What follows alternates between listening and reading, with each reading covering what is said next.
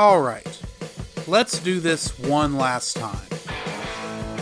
My name is Drew Dodger, and for the last couple months, I've been doing a podcast with my good buddy, Jacob Herron. While we love film in general, with us being artists and all, we have a fascination with animation, and we decided to start an audio podcast after we both geeked out over the animated Transformers movie. We're not perfect, we've gotten names wrong, and we don't always agree on movies. But at the end of the day, we try to bring an informative and entertaining show to you all, and we'd like to welcome you to The Cellcast.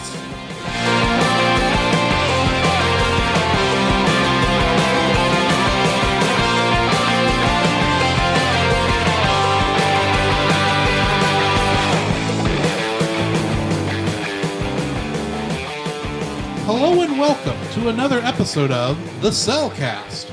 Joining me this morning is a man who just got back from seeing the Great Owl, Jacob. Why, thank you, and I'd like to introduce our co-host, a man very similar to Miss Beesby, kind of went Super Saiyan on us a little bit. Welcome, Drew. I have never gotten blonde. Anyway, how are you doing, Jacob? Man, I'm doing actually pretty well. It's been a good week, actually. Started back running, jogging, and some people were like, wait, you run for fun? It's like, yes. Well, there are weirdos in every group. Yeah, that's true. Says the guy who, when he goes walking, walks for 5 miles. Yeah, those are always fun walks. Yeah. But went to the park. Do that more often. Yeah, I went to the park. I haven't been running since probably September. And so I go out there, and the park is right next to our apartments. And so I go out there, and there's this young Hispanic girl. She's probably like mid-teens, whatever. I don't get a chance to talk to her because she's blowing past me like every other corner. I'm like, I'm slightly jealous, but at the same time, be like, I want to go like old school, be like, oh, you whippersnapper, you better slow down. And it's like, no, let's not do that because I'm not that old. But people in glass houses shouldn't throw stones. Exactly. And plus, I'm still, getting back in the groove. And I was really proud of myself. I nearly got 3 miles. And, did a little workout this morning and missed Bible study because it was 5:30 in the morning. Everything's frozen over. I was like, I think I'll skip today. I'm terrible about that. You decided not to make it into the unknown? Yes. Literally. So yeah, that's been my week so far. How's yours?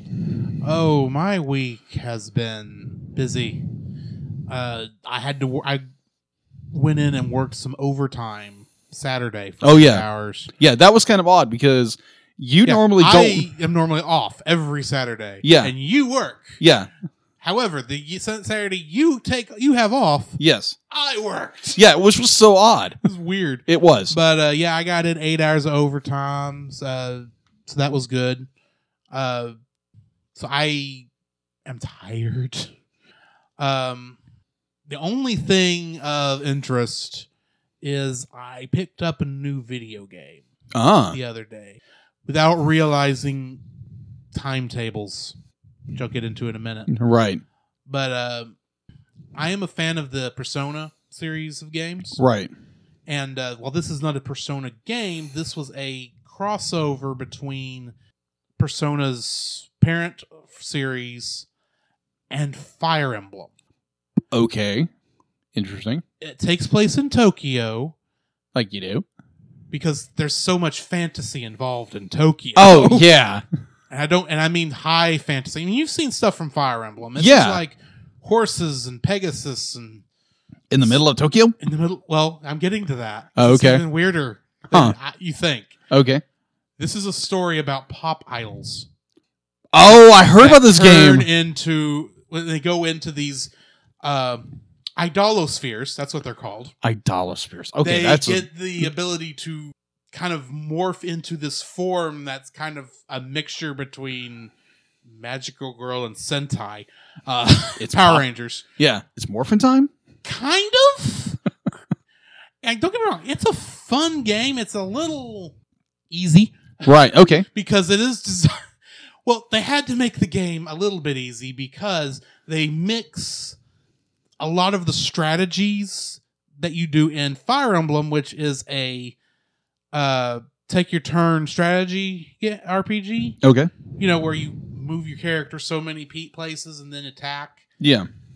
Kind of like chess. Mixing that with also a take by turn, Pokemon style RPG. Yeah. That type of battle system. But your mix is like, you have to keep in mind, okay, like for instance, in Persona, generally you have one attack. Okay. Thing to keep track of, whether with its strengths and weaknesses. Right. Here you've got 3.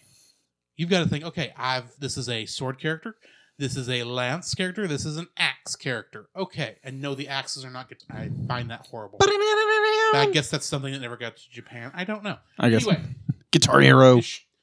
Honestly, I'm surprised that. Okay. Also, I'll admit I haven't run into the axe player yet. Okay.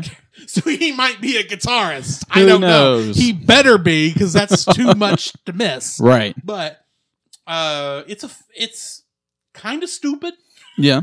But it's also it's also a lot of fun. Yeah. It's a very simple. It's a simple game. It's easy to get into. It's for one of these kind of games. It's kind of short because there's only 6 chapters plus a prologue. And when I did my initial look at how long the game would take to beat, it's only 30 hours long. Yeah.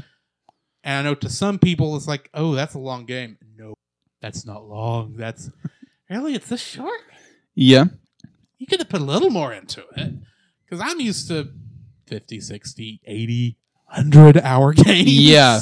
I think the longest game right now, I believe, is like 150-something hours, 54, 55 hours. You're assuming it's a game that has an endpoint. Yeah. Yeah, I think these Minecraft do have... Minecraft has no endpoint. No. That's just... And then there's open. Fortnite. Yeah, that's just... Which I hate. Yeah. I hope I didn't just lose a bunch of listeners because I said I hate Fortnite. I hate Fortnite. I'm just going to push that right in there. Anyway, what have you been watching? What have I been watching? Okay. So as I scroll to what I've been watching. All right. So as most of us know, we did a reactionary video to Weathering With You, which me and Drew went and watched in... Released that reaction episode Friday. Yes. And dang, that was an incredible film. Amazing Incredible. Movie. And such a shame it's not up for an Academy Award. Agreed. It needs to be. I agree. And just, I'll get into news more about, Weathering With You and its release. But man, just the director whose name escapes me for a second. Makoto Shinkai. Yes. Blew this one out of the park because I've read reviews and seen reviews. Be like, well, it wasn't the follow up. Not the follow up, but they're not ever really supposed... He doesn't really make sequels. No. Most anime movie directors don't make sequels. The point of the movie was not to be a sequel. Yeah, they were really heavily going with, well, it's not your name. And no, it's entirely different story. Yeah. It's how movies work. Exactly. We were lucky that they even referenced those characters. Yes. Oh, I agree with you. On that. So yeah, that was one of the watched, and then I think it was like late last week, Cartoon Network dropped a TV show out of nowhere. Thundercats Roar. Okay, you got 2 minutes. Okay, I got 2 minutes. After 2 minutes, I'm going to start telling you, hurry up. Okay, hurry up. All right, you don't need another Batwoman situation. Okay, you went on for 20 minutes. All right, so for our audience to be like, I'm not going to slam this show has been slammed hard enough. So I got the chance to watch like the first 1.5 episodes because for some reason the app was not working.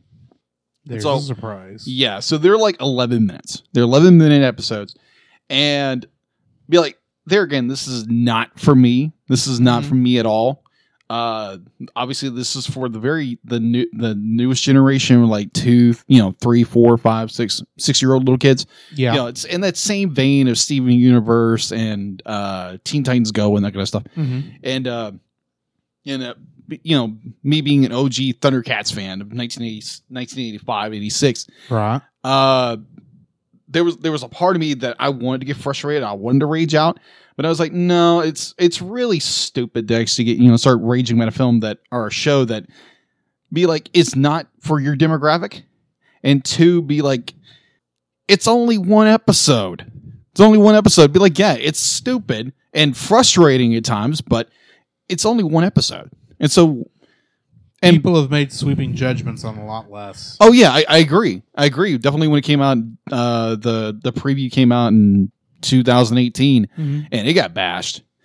And so I finally got to watch it, and I loved that they did a callback to the original music for the original series. Mm-hmm. And it's like, I really don't know. I'm not going to go in and slam it just for its first episode. And I hope they bring out more of them. And before we can get like a full taste of what these, creators have done with this series. So yeah, I'm not going to bash the film. Well, it's important to remember with Cartoon Network series. Yes. And this is not just Cartoon Network, but a lot of Western animation stuff that is primarily aimed at kids. Yes. Their first 10 episodes or so are just, let's see how many. Those are the episodes they use to sell to the network. Oh yeah. So they are like, how many jokes can we throw in here? Oh yeah. What is predominantly a comedy series? Oh yeah. So many bad If there jokes. happens to be continuity later on, which with a show like Thundercats, I assume eventually there will be a story of some sort, even if it's shallow and surface level and all that. There's still going to be some connective tissue. That may not come until after it's made its foothold and started grabbing an audience. Yeah, it will probably. I assume I say about 10 episodes because that's about how long it took for Phineas and Ferb to really start getting good. Yeah, and don't get me wrong, Phineas and Ferb is excellent from its starts, but what makes that show amazing does not hit you until about episode 10. Right. But you got to be that patient with a show like this. Okay. So just to end that with if you are a OG Thundercats fan or you're a fan of the 2011 reboot, there again, the show is not for you. And just give it a chance. Give it a chance. Don't listen to the haters because there's a lot of haters on here on YouTube. Well, it's the internet. Yeah, of course. And just judge it for yourself and be like, you may wind up liking it, or you may not. Ain't that a scary thought? Yeah, be like, I might enjoy something I detested 2 years ago, but hey, you never know. So just give it a shot. There are stranger stories out there. Oh yeah. Keep in mind, an entire group of people started watching My Little Pony: Friendship is Magic, thinking they were going to hate it. Oh yeah, and fell in love with it. Oh yeah, because things can change. Oh yeah, give a show a chance if you have any interest in seeing. I don't know if you think it might be good, if you think it might be horrible, give it a shot. Yeah. And if you don't like it, that's fine. You are allowed to not like something. Oh yeah. And and this is something I think we all need to remember when it comes to fandoms. Mm-hmm. And I'm more talking to myself with dealing with sports right now. Oh yeah. Then let people have their fun, because if you let them have their fun, you'll get to have your fun later. Oh yeah. And plus, we all have those shows that we absolutely love and other people hate. Yeah. So it's like, if some kid loves Thundercats Roar, they think it's the funniest thing ever. And you're the older generation that's like, well, you don't know what good shows are. And it's like, well, that's their generation. Be like, if you're their parent, be like, teach them about other cartoons or the cartoons you watch. We have Disney Plus now. Yes. Show them that. Well, except Thundercats isn't on Disney. No. But I understand what you're saying. Yes. Just keep telling. If you've ever seen Mystery Science Theater 3000, in the last couple lines of their theme song state, and this is a true thing we all should remember. Yes. Repeat to yourself, it's just a show. Exactly. I should really just relax. Yes, I completely agree with, and I think that's a lot of like OG fans should just take a chill pill and relax a little bit. I'm saying that knowing that with Picard coming out Thursday. Oh, yes. I am going to be deep in the throes of the Trek fandom, And I may have opinions, and there's always that chance I won't like it. Not that I can imagine why. Yeah.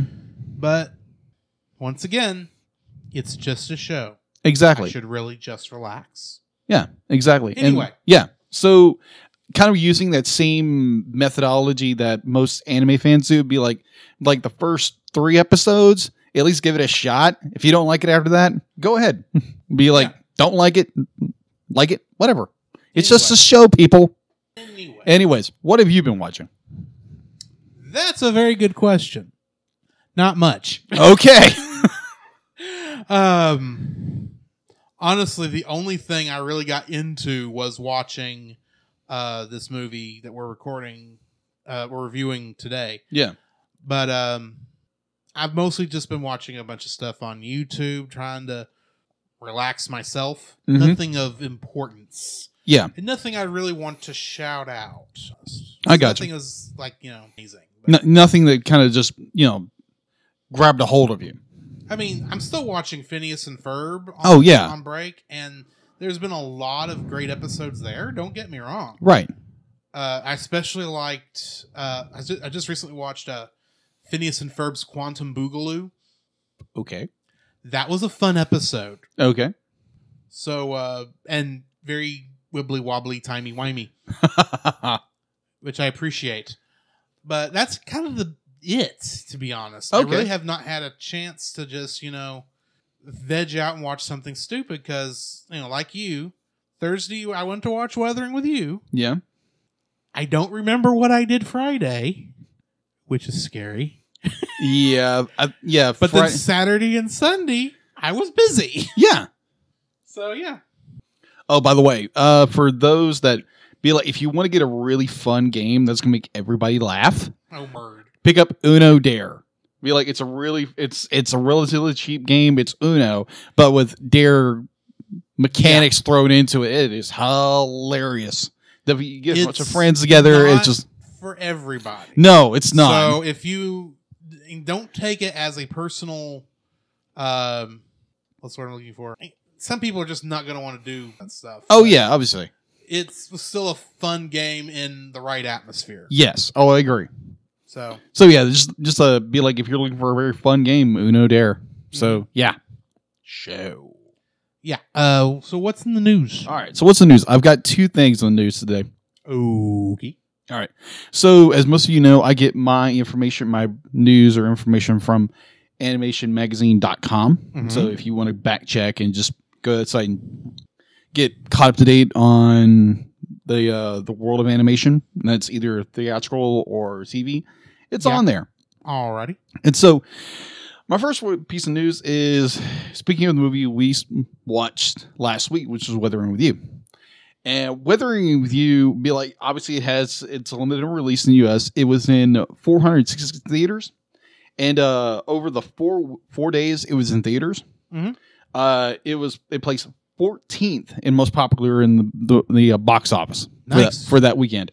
It grossed. That's pretty good for only 4 days. Yeah, and in that 4 days, it grossed over $5 million. Which shows they should have put it in more theaters. Oh, agreed. And a wider release. Yeah. But anyway. Yeah, it was. Yeah. Stinking fantastic movie again. Be like, go, listen to our reaction, and whenever it comes out on Blu-ray, DVD, digital, whatever. Yeah. Give it a check. It's a great film. I agreed. And so our second bit of news is the following. Get ready for more Frozen craziness on the most romantic day of the year. May the 4th be with you? No. International Talk Like a Pirate Day? No. April the 5th, First Contact Day? No. You don't know your Star Trek. No, I don't. Could it be Towel Day? No. Well, you don't know where your towel is. Yeah, I do, but that's not the point. Okay. Could it be, I don't know, Singles Awareness Day? Close. It's actually the day before Valentine's Day. Well, that doesn't affect me anyway. Yeah, exactly. Yeah, I think we'll be going to watch a movie, oddly enough, on that same day. With a blue hedgehog. The blue hedgehog. Anyway. Ironically, he is also cool as ice. Yeah, that is true. The cold don't bother him anyway. At least in the 90s, he was cool as ice. Nowadays, it's like, oh, yes, we liked that. Yes. So, as you probably are getting the puns, be like Frozen 2 will be releasing digital 4K Ultra HD and HD and on Movies Anywhere on February 11th. Cool. Yeah, that's a lot of H's and K's. And so parents, be prepared for to have the Frozen Madness continue on February 15th. That's when it's physical release of 4K Ultra HD Blu-ray and DVD releases on February 25th. Okay. So yeah, that's all I've got in the news. Well, you did forget one thing. What did I forget? Well, it was just announced earlier this week that the Studio Ghibli collection Oh, is coming yes. to Netflix. But what every single, including Netflix's own site, fails to tell you, including me, until you read the fine print, is that's outside of North America. Yes. So for our four listeners who are outside the United States, keep an eye out on Netflix on the beginning in February, and because they're releasing them in stages. Yeah. A bunch are coming out the first week of February, a bunch are coming out the first week of March, Yeah. and a bunch are coming out the first week of April. So you can go ahead and stream those, or if you got VPNs, you didn't hear this from me. But if you do live in North America and don't have a VPN, you'll be able to stream all of the same Studio Ghibli collection on HBO Max when it launches later this year. Yeah. They got the North American rights. Yeah.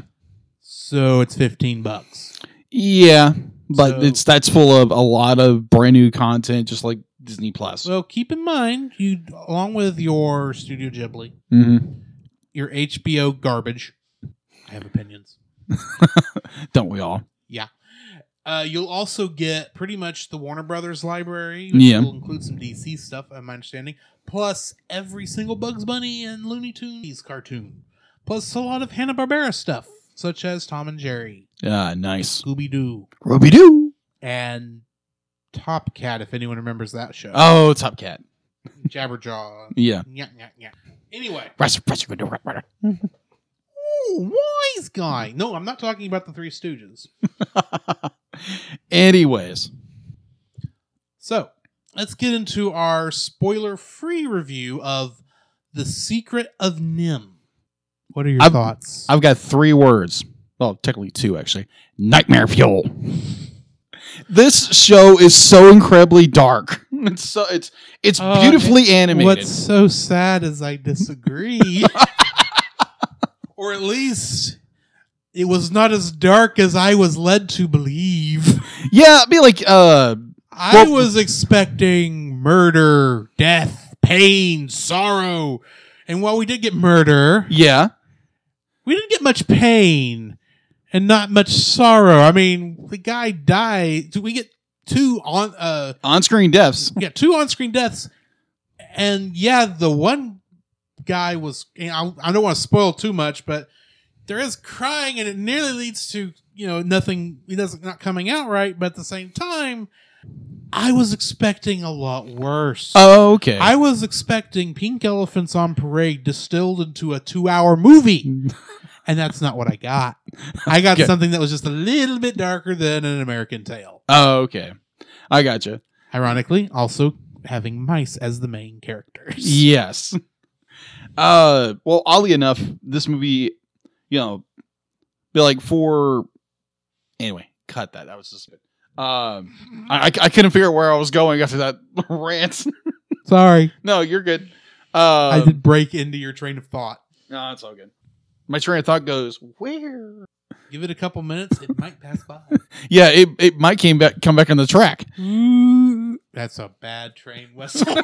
Whoop, whoop. Anyways. Meanwhile, on the island of Sodor, Thomas and his friends. What? Thomas the Tank Engine. Okay, I never watched Thomas the Tank Engine. I need to torture you with a movie that I didn't have the guts to watch myself. Oh, we need to figure out when Bad Movie Month is. oh, that'll be coming up at some point. Yes. Anyway. Anyways, minus this being a very dark film, it is so to speak. For the very young child, when I first watched it, this was nightmare fuel. Well, I can kind of understand that to some degree Yeah. because there's a lot of what I would admit for kids, it would be scary imagery. Yeah. I will say that Don Bluth did not change how he drew owls between this movie and Rockadoodle No. because the only difference is less detail on those horrible, horrible legs. Yeah, I'll get into that later. In fact, for a quick bit, I kept thinking Nicodemus was the name of the great owl. I'll get to that. Anyways, Spoiler alert, it's not. I'll get to that. You'll get to that? I'll get to that. Okay. All right, fine then. All right. So I really enjoyed this film. Really enjoyed it. It's not as dark as I remember it as a child because there again, when you're a very small child, that movie is scary, like really, really scary. And probably you talk to any adult that grew up watching this and it's like that was a scary film, but they enjoyed it. Yeah, I remember. That's because kids can put up with a lot that we don't give them credit. Oh yeah, absolutely. Yeah, what was it? One fan during the commentary, Don Bluth was talking about one of fan talked to him, be like her favorite film was The Secret of NIMH, and it's just like, okay, but yeah, it's still an incredibly well done film, animation wise, character.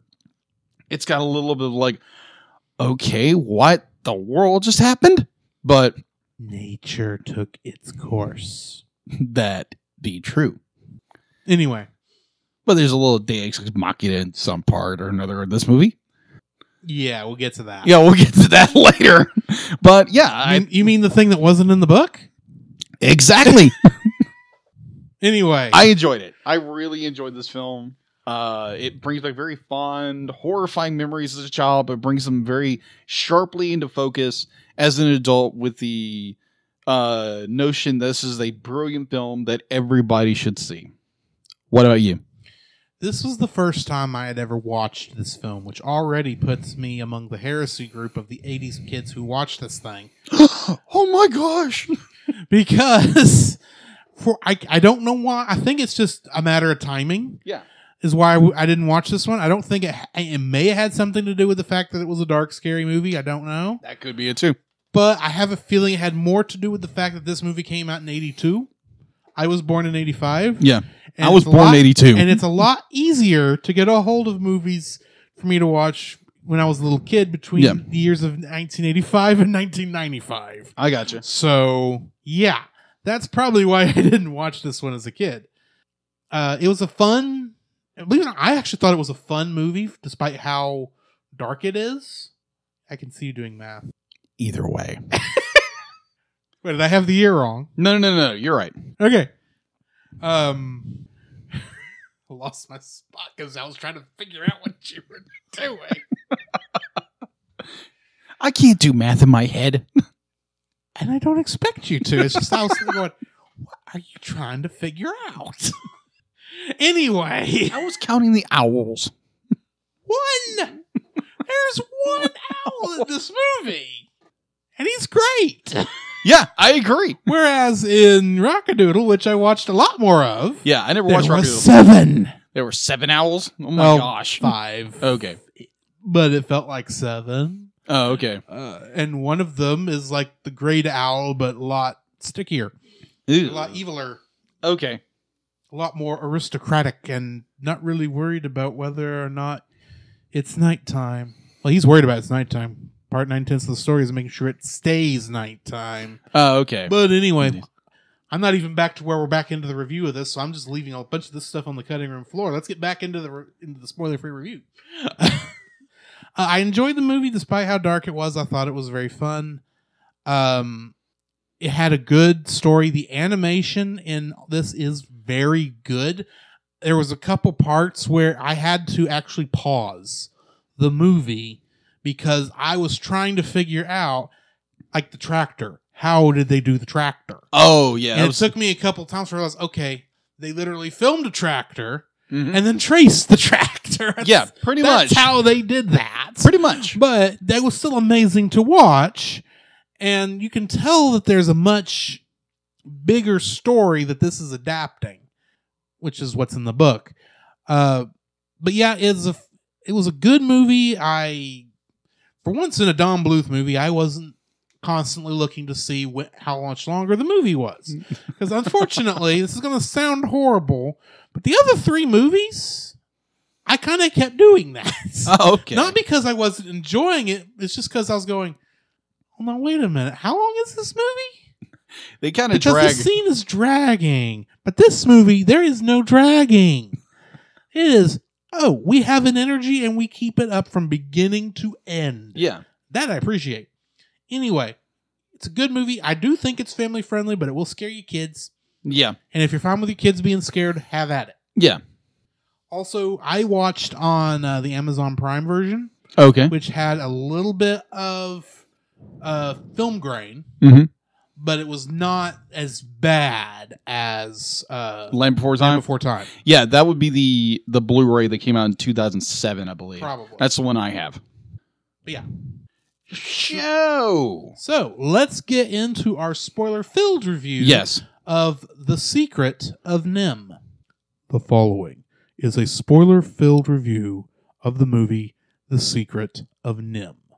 Listener discretion is advised.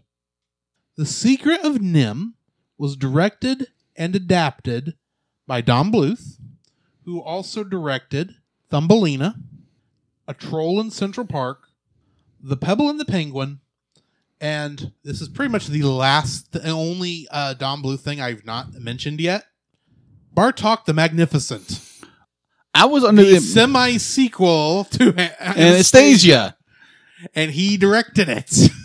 I was under the impression he didn't direct it, but then I heard later on that, he did direct it. He did direct it. Weird. It was based on the novel The Rats of NIMH by Robert C. O'Brien. Mm-hmm.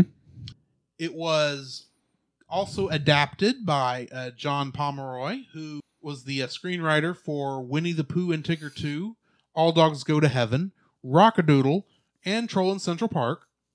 Gary Goldman, who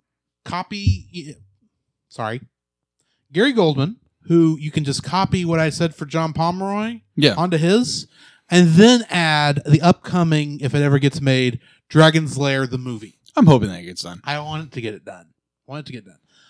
Will Finn also was another person who adapted it. Mm-hmm. He also was on the writing staff for Pocahontas, Hunchback of Notre Dame, and Home on the Range.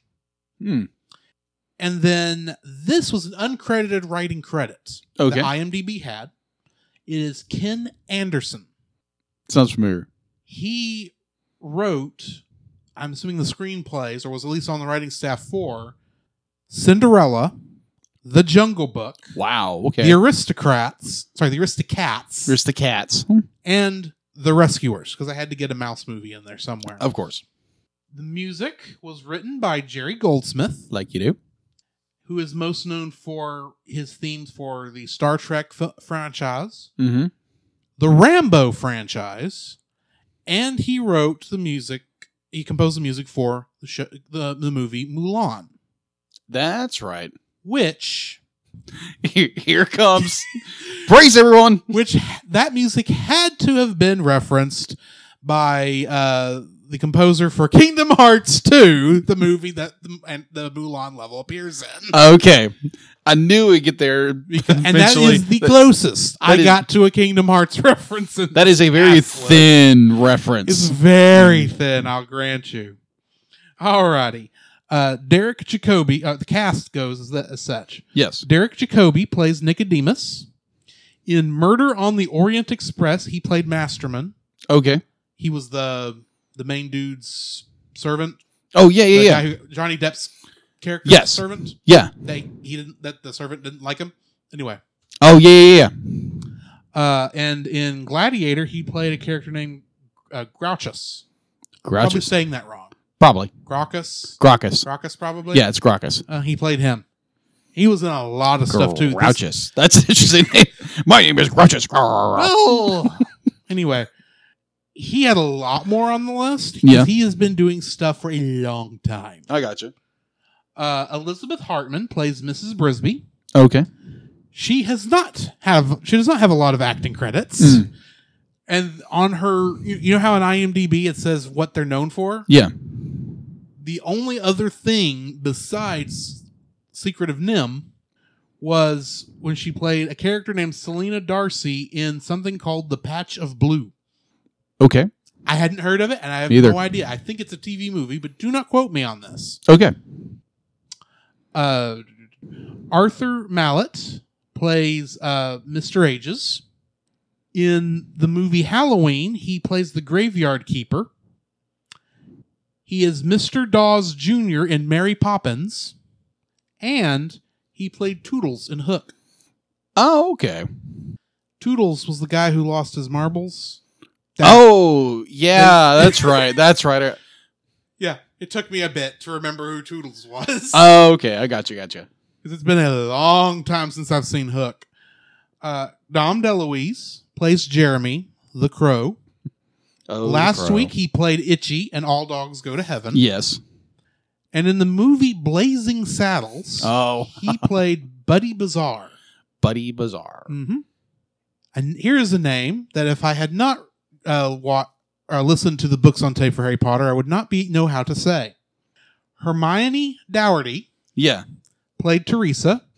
She also played in the movie Mallrats a character by the name of Renee, and played Prue in Charmed. Okay. Will Wheaton plays Martin. Of course. Which I did not realize for the first time I watched the film. I did not realize who played Gordy LaChance in Stand By Me, and Aqualad in Teen Titans and Teen Titans Go. Yes. Are you missing something? I was wondering if you'd ask. He also played Wesley Crusher in Star Trek The Next Generation. Wesley. Nobody liked his character. But he did. His character existing does give us the best line in Star Trek. When Picard looks at him and says, "Shut up, Wesley." Like, thank you. We've been wanting you to say that since the beginning of the show. Anyway, I had to get that out of my system.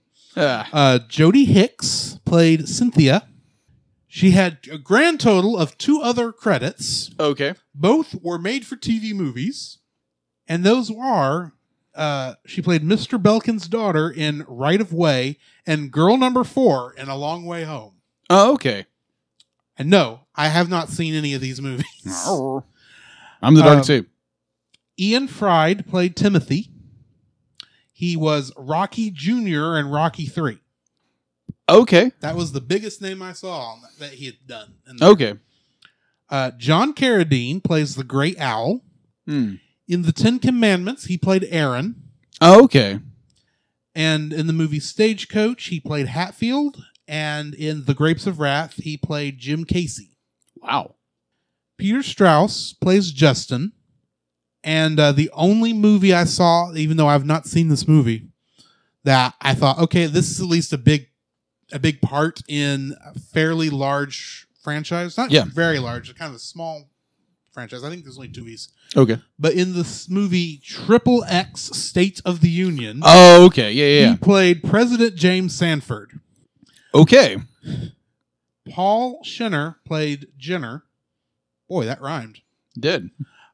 In Scarface, he played Alejandro Sosa. In what movie? Scarface. Oh, okay. Still haven't seen it. I haven't watched it either, but hey, it's a big movie name. Yeah.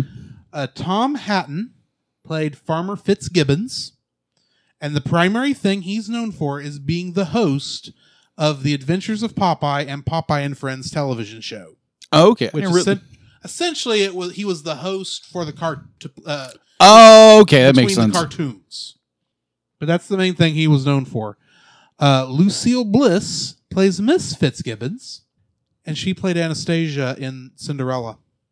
Oh, one of the evil stepsisters. The original? Yes. Oh, okay. Last but not least, there were two primary. There were two songs in this movie that were not sung by characters. Okay. But they were sung. The first one was the Flying Dreams Lullaby. Yeah. The singer in that was Sally Stevens, and she has pretty much been in any major movie that required a choir or a chorus for the past 30, 40 years. Oh, okay. She had a long IMDb credit. Wow. That it was, honestly, I just didn't go through other than doing a quick look, because like any movie, even movies you wouldn't think of where they that have a choir in it. Yeah. But a choir was used in the score. It's like, boom, her name is there. Boom, boom, boom, boom. All these big movies. So you really want to know more about her? Go look that one up. All right. Last but not least, Paul Williams sung the song that was played during the end credits. Mm-hmm. And yes, he is credited as the balladeer. Of course. And I'm bringing that up because of my stupidity 2 weeks ago when I didn't make the connection that the balladeer was the guy singing the ballad. On my defense, we watched a movie about animals, namely dinosaurs, and I thought maybe I was focusing on the word deer. I was trying to figure out what a bala deer was. An extinct deer? Or a deer who's really good at playing basketball. I don't know. A bala deer. Bala deer. Anyway, Paul Williams was the balladeer for the end credits song.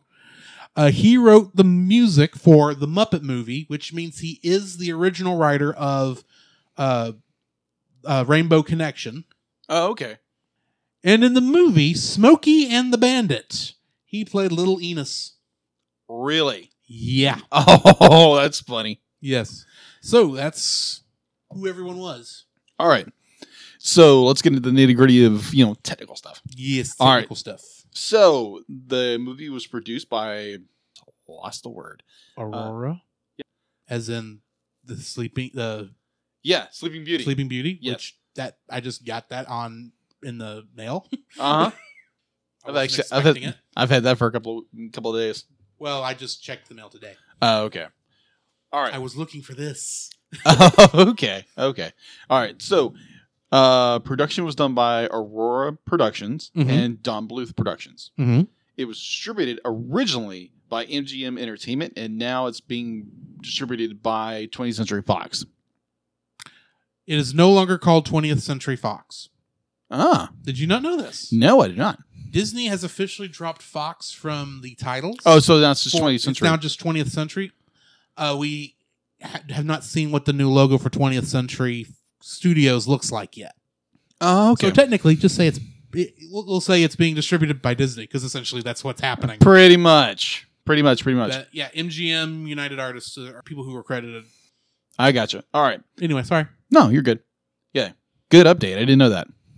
I saw it the other day, and I forgot to bring it up because, honestly, I didn't think of any movie that was animated.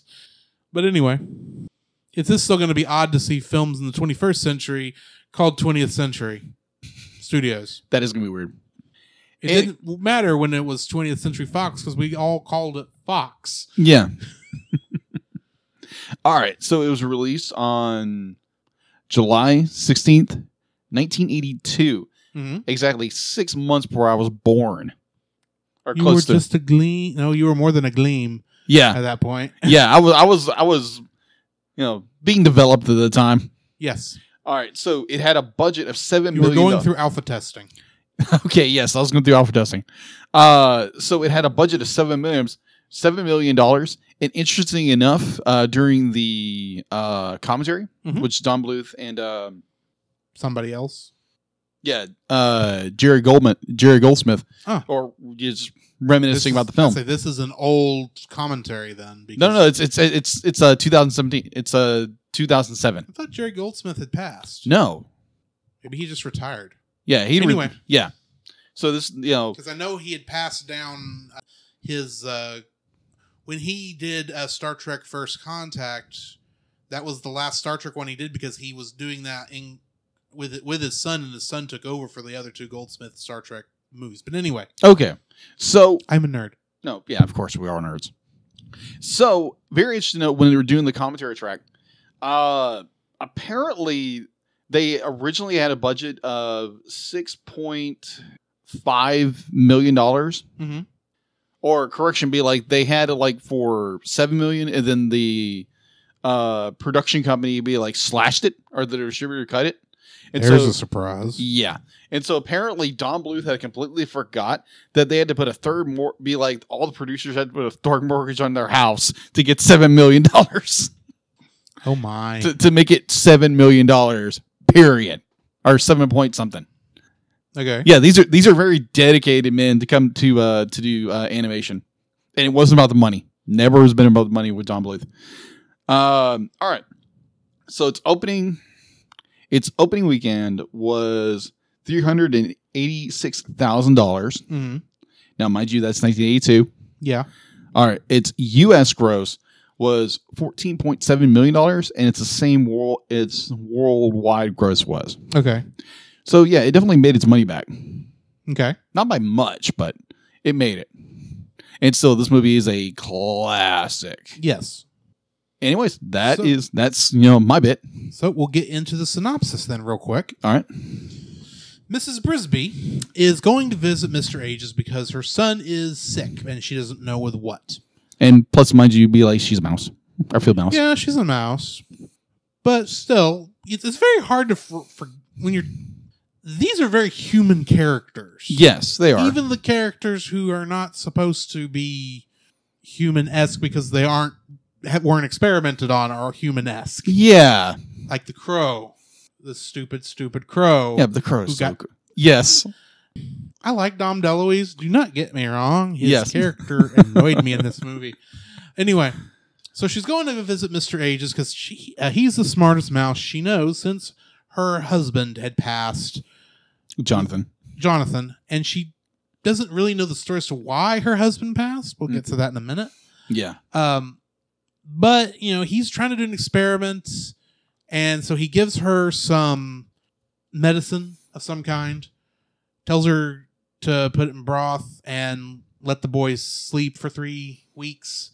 But that's a problem. Yeah. Because what they're calling moving day is the next day. Mm-hmm. Well, it doesn't occur to you at first what on earth moving day is.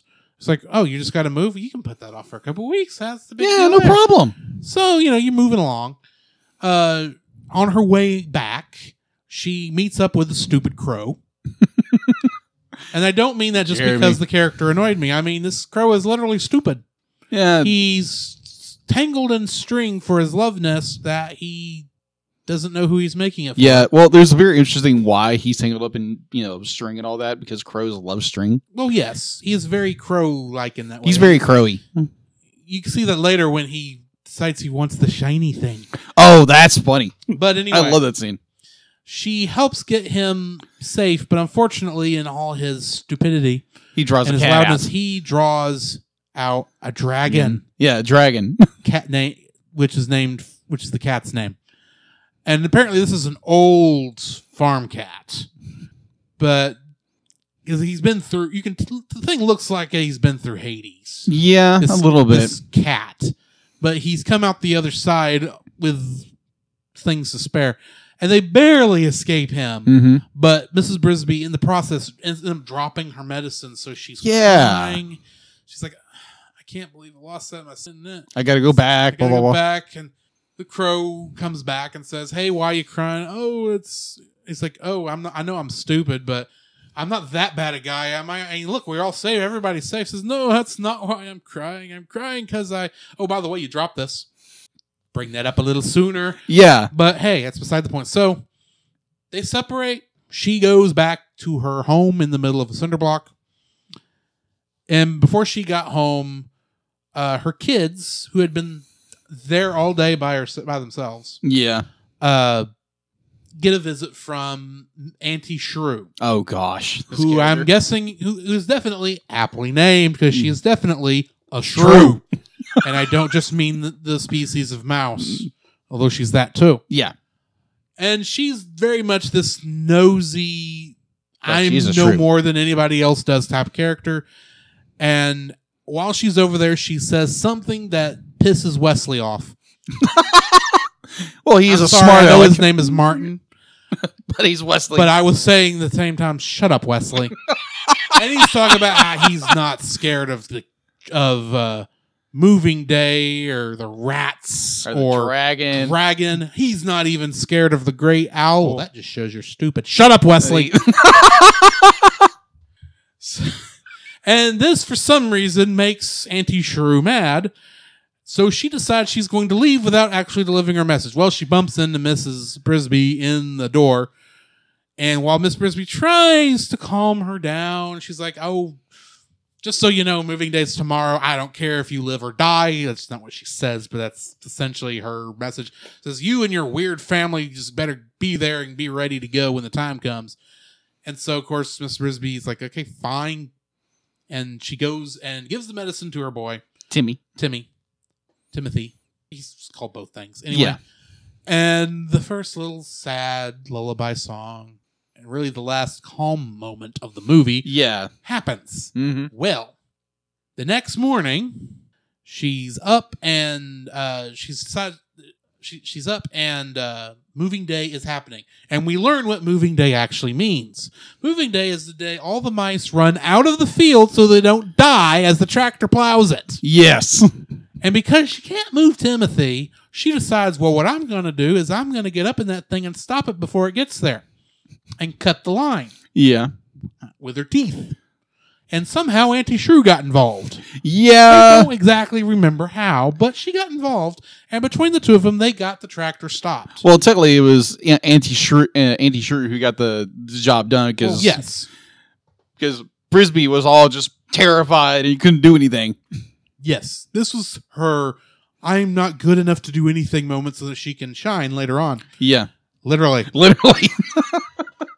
So they get the tractor stopped. We never see that tractor move again the entire movie. I was expecting moving day to just be put off a day, but apparently this must be the most proprietary cord in tractor history that this guy can't get a hold of or get it back running again. Or maybe he's just busy. I don't know. No. It's never explained. He's just like, meh. Well, technically be like, for putting that back on wouldn't be that hard. Be like, he found the connection. Yeah. All he had to do is could like, have just plugged it back in and put put more fuel in it. Put more fuel in, and Timothy's dead. Yeah. And we wouldn't have a movie. I'm assuming the book explains more of what happened. Yes. But the movie does not. Yes. So, Mrs. Shrew, now being semi-calm and listening to Mrs. Brisby, says, Timothy's got pneumonia? Well, you ought to go see the great owl. Well, I can't go see the great owl. He eats mice. Says, will you get brave and go talk to the owl? He's the only one who's going to be able to help you with this. Essentially, it's like, Mrs. Shrew, have you ever gone to talk to the great owl? Does the great owl even exist?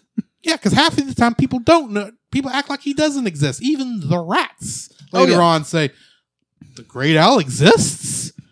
No one's seen the great owl. It's like, Mr. Ages is kind of shocked. yeah. Anyway, so she gets dumb crow guy. I've already forgotten Jeremy's name. I love Jeremy, but he's dumb as a brick. Dumb as a brick.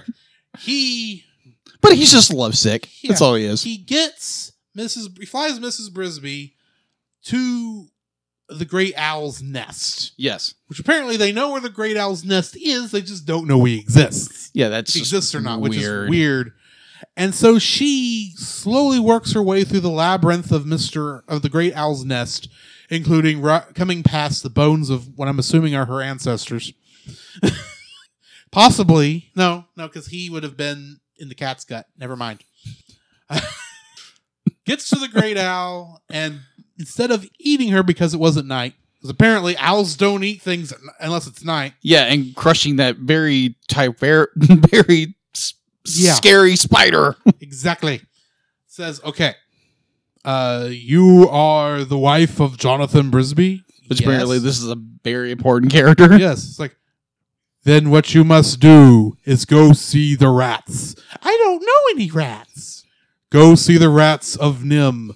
They are out in the rose bush by the house. This sounds so stupid when you say it out loud. They will be able to move your house. No rat can move my house. They have their ways. Move it to the rock on the leeward side of the house. And then it is night, I must go. And he leaves. And so she works her way out and says, okay. And he, dumb crow guy. That's what I'm going to call him now. Dumb crow guy. He says, hey, what did they say? It's like, well, apparently I've got to go see these rats that are in the rose bush. He says, okay. So they go to take care of that the next day. We get a quick scene in which the farmer is talking to his wife in the house, but we are outside the house, and we see these rats steal a power cable from the attic. Well, they are rats. And take it down. It's like, well, I guess this proves they're smarter than they look. Yeah. But they still look like rats. They don't look like the human rats we see later, but that's beside the point. Maybe they're all whatever the guard's name was that was obviously not the smartest rat, but was doing his duty. Yeah. Can't remember the guard rat's name, but anyway. Now I have a Wreck-It Ralph joke in my head. Never mind. Oreo. We need to do that movie soon. Yes, we will. Anyway, back to what I was saying. So, they go see the rats. She gets the life scared out of her by the rat who decided that she was not who she said she was. As she's are not welcome here. As she's running for her life, she runs into Mr. Ages, who is, strangely enough, has a cast on his leg now. Huh. Well, she tells him what the Great Owl told her. He's like, you talk to the Great Owl? That's wrong. But he doesn't exist. Who are you talking about? There's no Great Owl. Yeah, you got to talk to the Great Owl? What's that? Anyway, he says, well, if he told you to go talk to Nicodemus, which he did, well, then we'll just go in and talk to Nicodemus. Well, they walk in. She's completely surprised with it. She's amazed by the electricity. She remembers her husband talking about electricity. And it's like, and every time he introduces them, someone says, this is the wife of Jonathan Brisby. You know, it's an honor, ma'am. We'll gladly help you in any way we can. Even the villain says, we'll gladly help you any way we can. Of course, he has his own ulterior motive, but that's beside the point. Yeah, he's just a dirty rat. Dirty, stinking, lying rat. Who ultimately is not in the movie long enough to be a true villain, but we'll get to that. I'm sorry. This is usually my problem. It's like the villain is there and he didn't need to be. But anyway. So they get down there. They meet Jenner, our villain. Yeah. He says, sure, we'll help you out. As he leans to the goes, I've got plans. Play along. So Mr. H is obviously suspicious. Well, we'll go to the library and let you go talk to Nicodemus. So that's who you said you had to talk to anyway. So takes her to Nicodemus. Nicodemus is an old rat who looks blind to me. And he kind of looks like a certain character. I'll get to that later. Okay, we'll get to that. We've said that a lot tonight. Yes. So they get to Nicodemus. Nicodemus gives her the plot of the rest of the movie. Pretty much. In essence. Says, okay, here's the deal. Your husband, he was one of us, but he was a mice. Mouse. He was a mouse. He was one of the two lab mouse. He's not a Mises? Well, there were Mises. The other mice, mouse. Mises, mooses, something. The other mouse was Mr. Ages. Surprise! He seems smarter than everybody else in the room, except for Mrs. Brisby, who also seems smart, but anyway. Well, Jonathan taught her to read. Yeah, but she still seems smarter than she should be. But then so does Mrs. Shrew, so I don't know. Yeah. Anyway, so her kids are half super mouse? That's kind of what I got. Yeah. That explains Wesley so friggin' much. Anyway, he tells her, here's who Jonathan was. He was a good friend. I'm sorry to have seen him die. He was helping us at the time. He was trying to put stupid old dragon to sleep. So, he says, okay, so along with telling you that, here's what we're going to do. We're going to move your house, but you've got to do something for us. She volunteers to do it. She volunteers to do it, sorry. Says, we'll move your house. We do have this thing that has to be done. We got somebody has to go and put this medicine in Dragon's food so he won't mess with us all night, so he'll sleep. Usually we got Jonathan to do it, but obvious reasons he can't. And Mr. Aegis tried, apparently didn't feel well. That's why he's got a cast on his leg. Uh-huh. And he just leaves it at that. It's like, I'm not going to tell you anymore. You get to make the final leap. And so, or in this case, Scurry. Yeah, so she volunteers to do it, but before that, he gave her something that apparently Jonathan wanted her to have, this Deus Ex Machina Amulet. It's like, what is this? This wasn't in the national, whatever the acronym stood for NIMH, Mental Health, National Institute for Mental Health. That's what the name of it was. This wasn't in the National Institute for Mental Health. They don't have magic. Because that's what this is. But apparently Jonathan had it and wanted her to have it, and for some reason didn't give it to her, left it with the rats. That doesn't make sense at all. No. But anyways. That's also something that was added to the movie that wasn't in the book, apparently. Yeah. So, she gets that. She volunteers because she's already being filled with the idea that she has great courage. Courage of the heart. That's what they called it. So she volunteers to do this. Her friend and the captain of the guard, whose name I've forgotten, it's a J name. Yeah. I don't remember what it is, because every character's name in this. Yeah, there's a lot of J names in this movie. But it's a J name. He says, okay, here's what you got to do. When I say go, scurry over there, drop the medicine in the cat's food, and scurry back. Oh, you might not want to take your cape, because that could get snagged on something. Well, that at least explains why she looks like a normal mouse to everybody else. Yeah. And the amulet. Don't take the amulet. She was smart enough to not, if her cape was going to get snagged on, surely the amulet would get snagged on something too. That brings up a really good point. The fact to be like when Nicodemus is holding this amulet with this red jewel in it, be like, it's huge in his hand. And be like, I will get to that. Okay. Okay. Anyway. She goes over, sticks the stuff in Dragon's food, is running back, and just before she can get back underneath the cabinet so she can get back down the hole, she gets caught. Oh, no. By the farmer's son. Who's like, hey, Mommy, look, I caught a rat. Put it outside. Can I keep it? Okay, sure, fine. Okay. So they put Mrs. Brisby in a bird cage. The stupidest looking bird cage I ever did see. Well, it's very well done. It's very well done. Very bird well cage. Designed one. Don't get me wrong, but I'm still going, why is the water done this way? What's the point of there being what has to be a centimeter of lip that the water goes at that she can kind of stick her head through, or at least get enough of an idea that she can push herself out later. This is not a very well designed cage. A bird could have figured this out to get out of this cage. And birds are dumb as bricks. Yes. This was not thought out very well. Yeah, and plus, I'm saying. And plus, I keep thinking, it's okay, they had a bird cage, so what happened to the bird? Did Dragon eat it? Dragon ate it. That's obvious. Yeah. He got hungry one night. Oh, yes. That's very certain of that. Yeah. So she escapes. At the last minute before any of this happens, though, she hears the farmer on the phone with Nim saying, oh, Nim's going to be out tomorrow. You better be out of the rose bush by then. Yeah. So she's like, oh, I got to go tell Captain of the Guard J-name guy, whose name I can't remember. I feel so sorry for this guy. He was a very important character. Yes. I don't remember his name. I feel so stupid. Because in my mind, it's Jeremy. That's the bird. That's not him. It's not Jonathan. That's her husband. Justin. We'll call him Justin. Yeah, that's a J name. It's Justin. Taken. It's Justin. It is Justin. It's Good. Justin. I guess you're not just saying that because I No, said it's Justin. Okay, it is Justin. It's Justin then. So it's like, okay, gotta go tell Justin. So she starts running towards there. We jump over to where to her kids living in their cinder block with Mrs. Shrew. Mrs. Shrew is being incredibly racist to rats, saying, no rat's gonna move this thing. I don't care if it's gonna help you. No rat's gonna move this on my watch. All of a sudden, boom, the thing lifts into the air. Things move and the rats are moving it. They're pushing it and going, okay.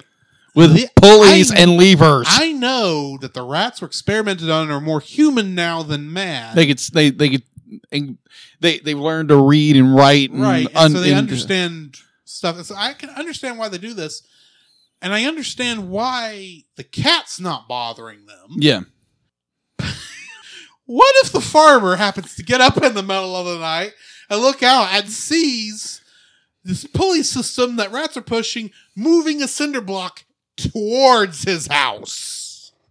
because that's what's happening. Pretty much. It's like, okay, do you remember an old Porky Pig cartoon that had Sylvester in it, where they were living in this house and the mice were trying to kill them? Vaguely. Like That's what this reminds me of. Oh, okay. Anyway, Jenner finally puts his plan into action. His plan is, as soon as the Cinderblock home is above Nicodemus, he's going to cut the line, forcing the Cinderblock to fall and crush Nicodemus. He succeeds. Minus Cinderblock did not hit Nicodemus. He didn't hit him, but it is close enough. What the He's pulley dead. did. He's a flat rat. The ends are still fixed. Yes. Just because his toady grew a spine at the last minute. Yeah. Thank goodness, because otherwise Jenner would still be running around. Spoilers. I hadn't got to that part of the synopsis yet. So Nicodemus is dead. About this time, finally, Mrs. Brisby shows back up at the scene of her crashed house in the mud. Mm-hmm. She's worried about her kids. Justin says they're fine. They're still in the house. Mm-hmm. They're not fine yet. You're still in the brick. Still in the brick. You don't know if in the fall they have been jostled. Sorry. They don't know if in the fall they've been jostled, maybe broken arms or something. Yeah. I'm just saying there's a little bit of stuff here. And she says, okay, that's great and all. Y'all got to get out of here. Y'all got to get to the Valley of Thorn because NIMH's going to be here tomorrow morning. And Jenner, whose entire goal is just to stay there. Yeah. Like, nah, they're not coming. We'll be fine there. Now that he's done, we'll move to the Valley of Thorn eventually. But for now, we're going to stay here because here is good. Well, eventually, Jenner does not get his way because Jenner gets stabbed in the back. Because he pretty much says, yeah, I'm the one who killed Nicodemus. And Jess is like, well, screw you.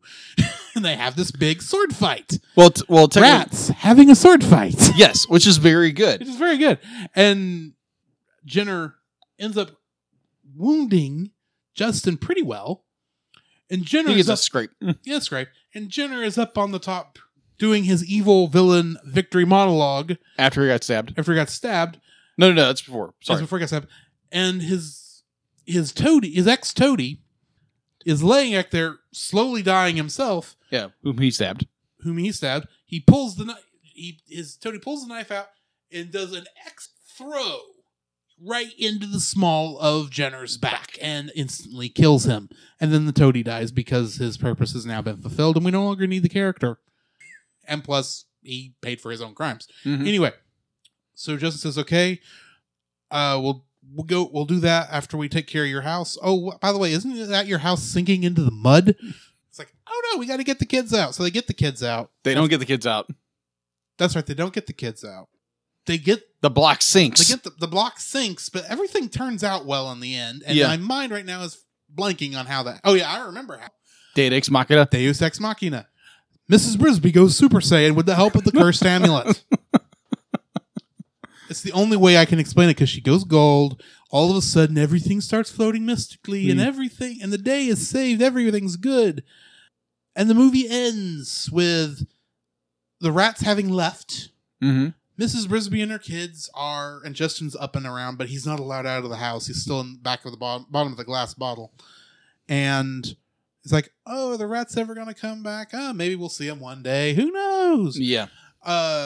And then the dumb crow guy shows back up and says, here's all the string I promised to get you to help move your house. Oh, your house is moved. It's like, oh yeah, we don't need this. What am I going to do with all this string? Immediately, female dumb crow chick runs smack into him. And it's like, and off screen, it's like, ooh, I like you. We got to hang out some more. How you doing? Blah, blah, blah.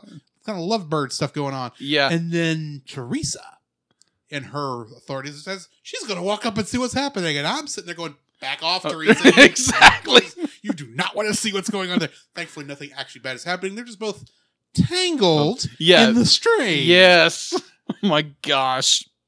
And the movie ends with everyone laughing and the birds flying off, still tangled in the string in their legs, flying back and forth. And Paul Williams comes in and sings a nice song, and the movie ends. And that is The Secret of NIMH. That was a very long explanation. I did not get my quick, here's what happened. I didn't get off of that, but anyway. Okay. Anyways, What was the first thing you liked about this movie? okay. So the first thing I loved that it's a Shakespearean fantasy, incredibly beautifully animated nightmare fuel film. I'm going to say that because I just love that. This is a horror movie to you, isn't it? When I was a kid, yes. And I still think it was a horror fuel, a nightmare fuel, but it's the animation in this film is absolutely just breathtaking. Be like, there again, it's the 80s, and Don Bluth has struck on his own to be his own director. Mm-hmm. And man, Don Bluth had his hands in this movie everywhere. Like he directed this, directed animation, he directed this, and da da da da. But like from your backgrounds are absolutely amazing. Your character designs are incredible. The animation itself is fluid. Definitely the fight scene between Justin and Jenner, thank you, is absolutely incredible. Apparently they took inspiration from, I think it was a Zorro movie and like another swashbuckler movie. I can't remember what it was. Errol Flynn. Thank you. Well, that's the actor's name, but yeah, Errol. Robin Hood. Robin Hood, thank you. That's what it was. So, like, you have all this incredible animation. Definitely, they've gone back. Could have been Princess Bride, because this is pre-Princess Bride. Yes, it is. Anyway. But such a good movie. Such good animation-wise that just jaw-dropping in a lot of ways. And, yeah. Animation Nightmare Fuel. What's your number one? My number one is the fact that this movie knows where it's going. It gets there, and it does it well. And it's paced incredibly well. Agreed. A lot of Don Bluth movies, just because of his style, tend to drag. Yeah. I don't know why that is, but they do seem to drag a little, and that can be kind of annoying, especially when there's not music to push it along, though that didn't help Anastasia in my mind, but that's neither here nor there. This movie knows where it's going. It knows exactly where the plot points are. It takes you to those plot points, lets you understand what's going on. It keeps going. It's very tight. It's very much what I like in a movie in terms of how you handle the story, especially when you've got a story this complex. For a kid's movie, this is an incredibly complex story. What has to happen? Agreed. She's got to go to the owl, and you've got a tractor coming to destroy your house. There's an owl you got to go talk to, and then you got to go talk to these rats. And there's a lot of exposition they throw in there. They got to do a little bit ahead of time, so you got to get an idea of what was happening. Oh, yeah. Even that does not really tell you anything until you get to the actual big exposition scene. And we get right down to it. The thing I liked was, at some point I thought, man, we got to the climax of this movie early. Is there more to it? And that's the only reason I bothered to check and see how much time was left in the movie, and saw there was only 10 minutes left. Go, oh, I've been sitting here an hour and 10 minutes? I didn't even recognize that I had. Yeah. And when a movie can do that, make you lose track of the time, where it's passed faster than you think it has, that I see as a mark of well-made movie, as long as it's not too fast. Yeah. But yeah, that's the thing I like, is it's a very tight story that once you're in it, you are in it until it finishes, and it never gives you that. It gives you time to stop and think, but it doesn't linger on those moments so long that your brain disconnects from the movie. Oh, okay. That's how I think of it. Okay, yeah, I think you just literally stole my number 3. I'm so sorry. That's all right. All right. What's your number 2? My number 2, the fact that the movie does not pull away from violence. Yeah. For a kid's movie, and if I remember correctly... This is going to be my number 2 as well. Oh, okay. Gotcha. Jerry Goldman, like in the commentary, had said that they were pushing for a PG-13, and they were very surprised that from the board, it got a PG rating. And he was very shocked by that. Well, this would be before the PG-13 was instituted, so it would be this or R. Yeah. And this is definitely not as violent as, say, Indiana Jones and the Temple of Doom. That is true. Which was PG. Yeah. The fact that they don't pull any punches when it comes to the violence. The fact to be like, you do have, it's like the first thing we learn is like, oh, Jonathan Brisby has passed away. He's died. Yeah. And there's all this grave immortality going on throughout the story and its story beats, and the great fight scene between Justin and what's his face? Jenner. Thank you. Jenner, the wily rat. I just call him Wily Rat. I don't know why, but it's just like I don't know. No, you said Wily Rat. I thought, does he have 7 rat robot masters? He's going to send against Mega Rat? Anyways. Sorry. Oh. Yeah. The violence is I for some reason I really enjoy that they don't pull punches when it comes to the violence. The sword fight is incredible. The fact that you see 2 characters die on screen and they don't dumb down any of it. Yeah. The fact to be like, oh, Jonathan died, by being devoured by a dragon or what have you, and be like, I applaud that because for a kids movie, you think they would ever do that now? No, they would never do that now. And it was very revolutionary at the time, I would think. Definitely the era of Disney where you never saw a character die or a physical on-screen death. And well, I mean, you had implied. Yes, you always had implied, but you never actually saw. And even Snow White was an implied death, but it really wasn't. Yeah. But anyway. Yeah. That's one of the things I really enjoyed about it, that it didn't pull punches, and it showed you when a character died, you showed them die. Yeah. And that was my number 2. What's your number 3? My number 2 is that this movie respects its audience. Okay. Knowing that its audience is kids. Good point. But it respects that they can deal with these harsh truths that they put them through. Now, admittedly, not every kid can deal with what this movie shows. Yeah. This is the main thing I'm going to tell people who might be listening to this. You know your kid. Yeah. You know if your kid can handle this. Act accordingly. Do not just throw them in there and says, hey, deal with this. This will turn you into a man. Suck it up, Buttercup. I'm not saying that's how it would happen. It's just that's what went through my mind. Okay. But this movie does not hold back its punches. It hits you in the gut, and it's good in that way. I was not emotionally moved too much by this movie because, admittedly, I'm not at that point with this movie. I mean, nothing really hit me, but it's like you had 2 characters die on screen, 1 character who we're told died off screen, and 30 mice that we see swept off to their deaths in the ventilation shaft? Yeah, that was kind of shocking. I was like, whoa! That's admittedly implied death because we don't know what happened to the mice, but at the same time, it's like, no, they're probably dead. Oh, yeah. And we went ahead and showed you that and said, yeah, we're not being apologetic about it. Mm-hmm. Death happens. Yes. You need to get used to it. Yeah. Not in a way that you're actively causing it. But you need to get used to the fact that it's going to happen because you're going to have to deal with it the rest of your life until you yourself die.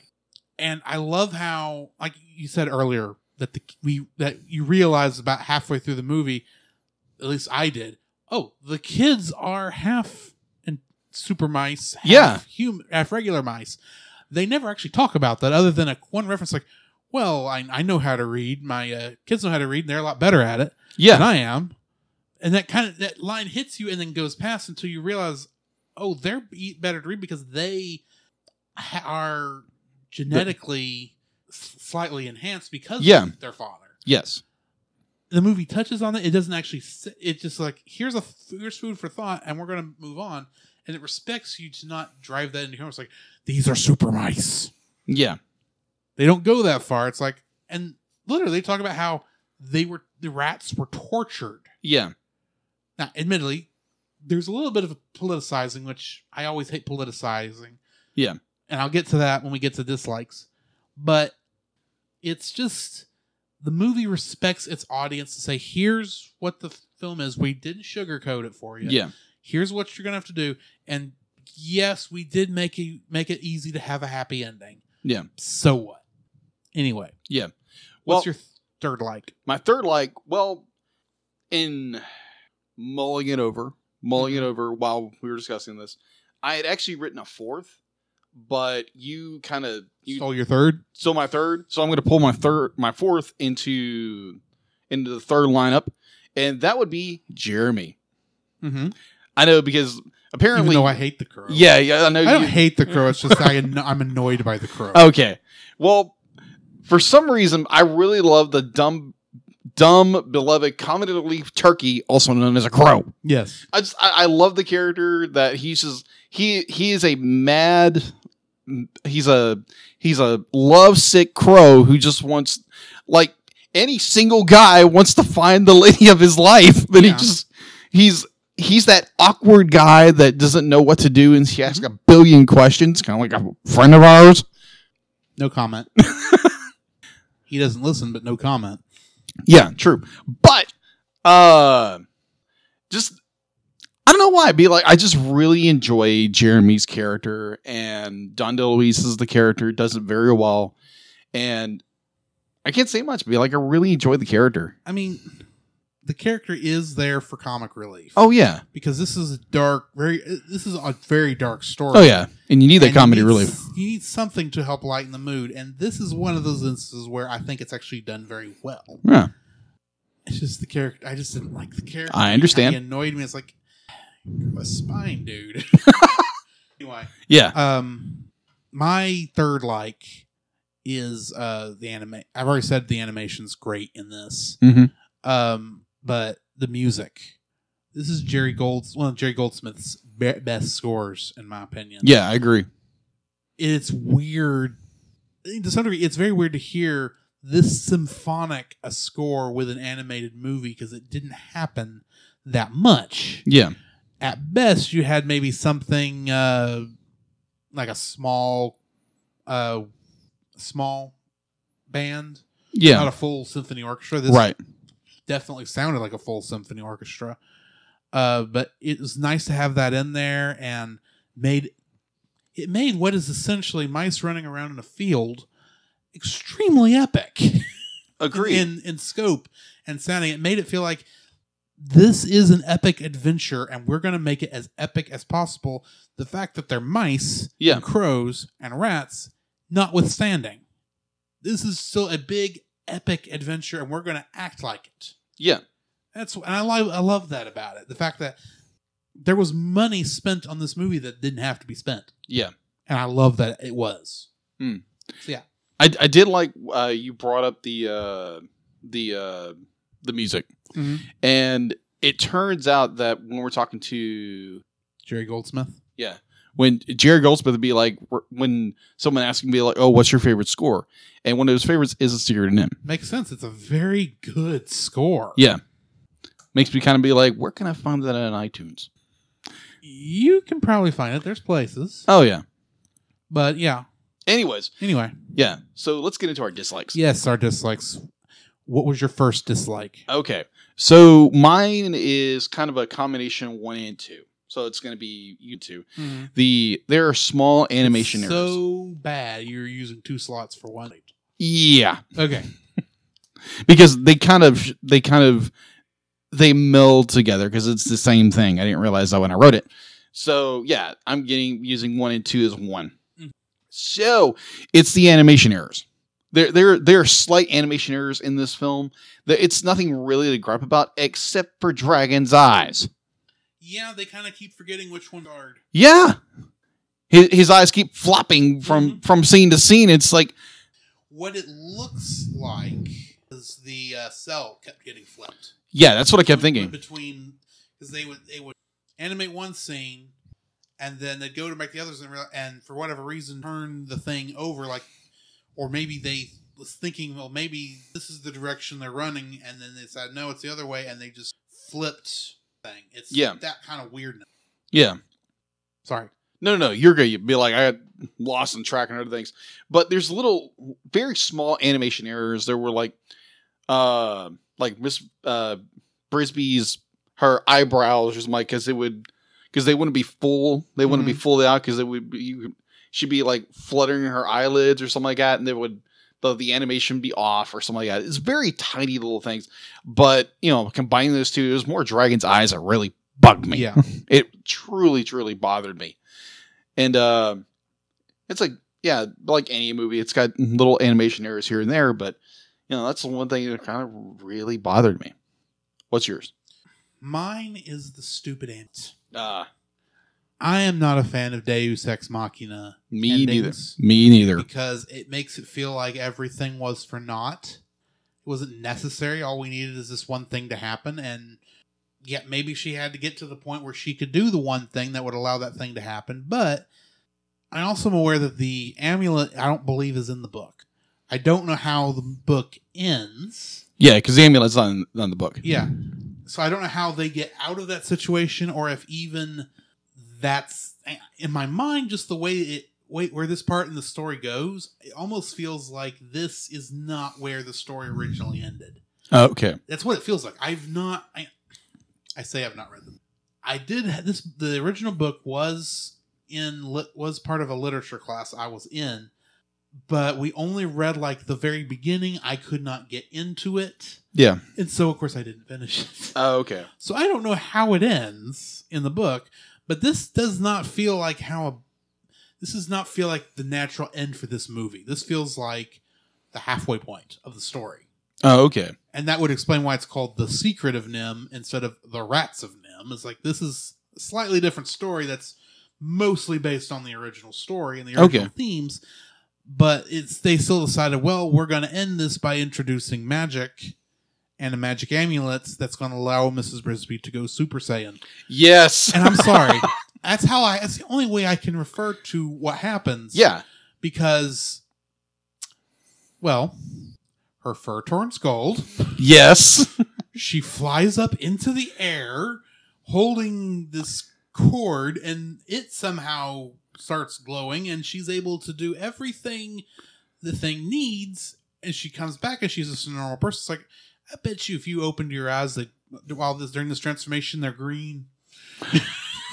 Just like a Super Saiyan. Just like Super Sonic and Sonic the Hedgehog. Well, technically her eyes are open. Well, I don't remember what color they were. Yeah, they're gold.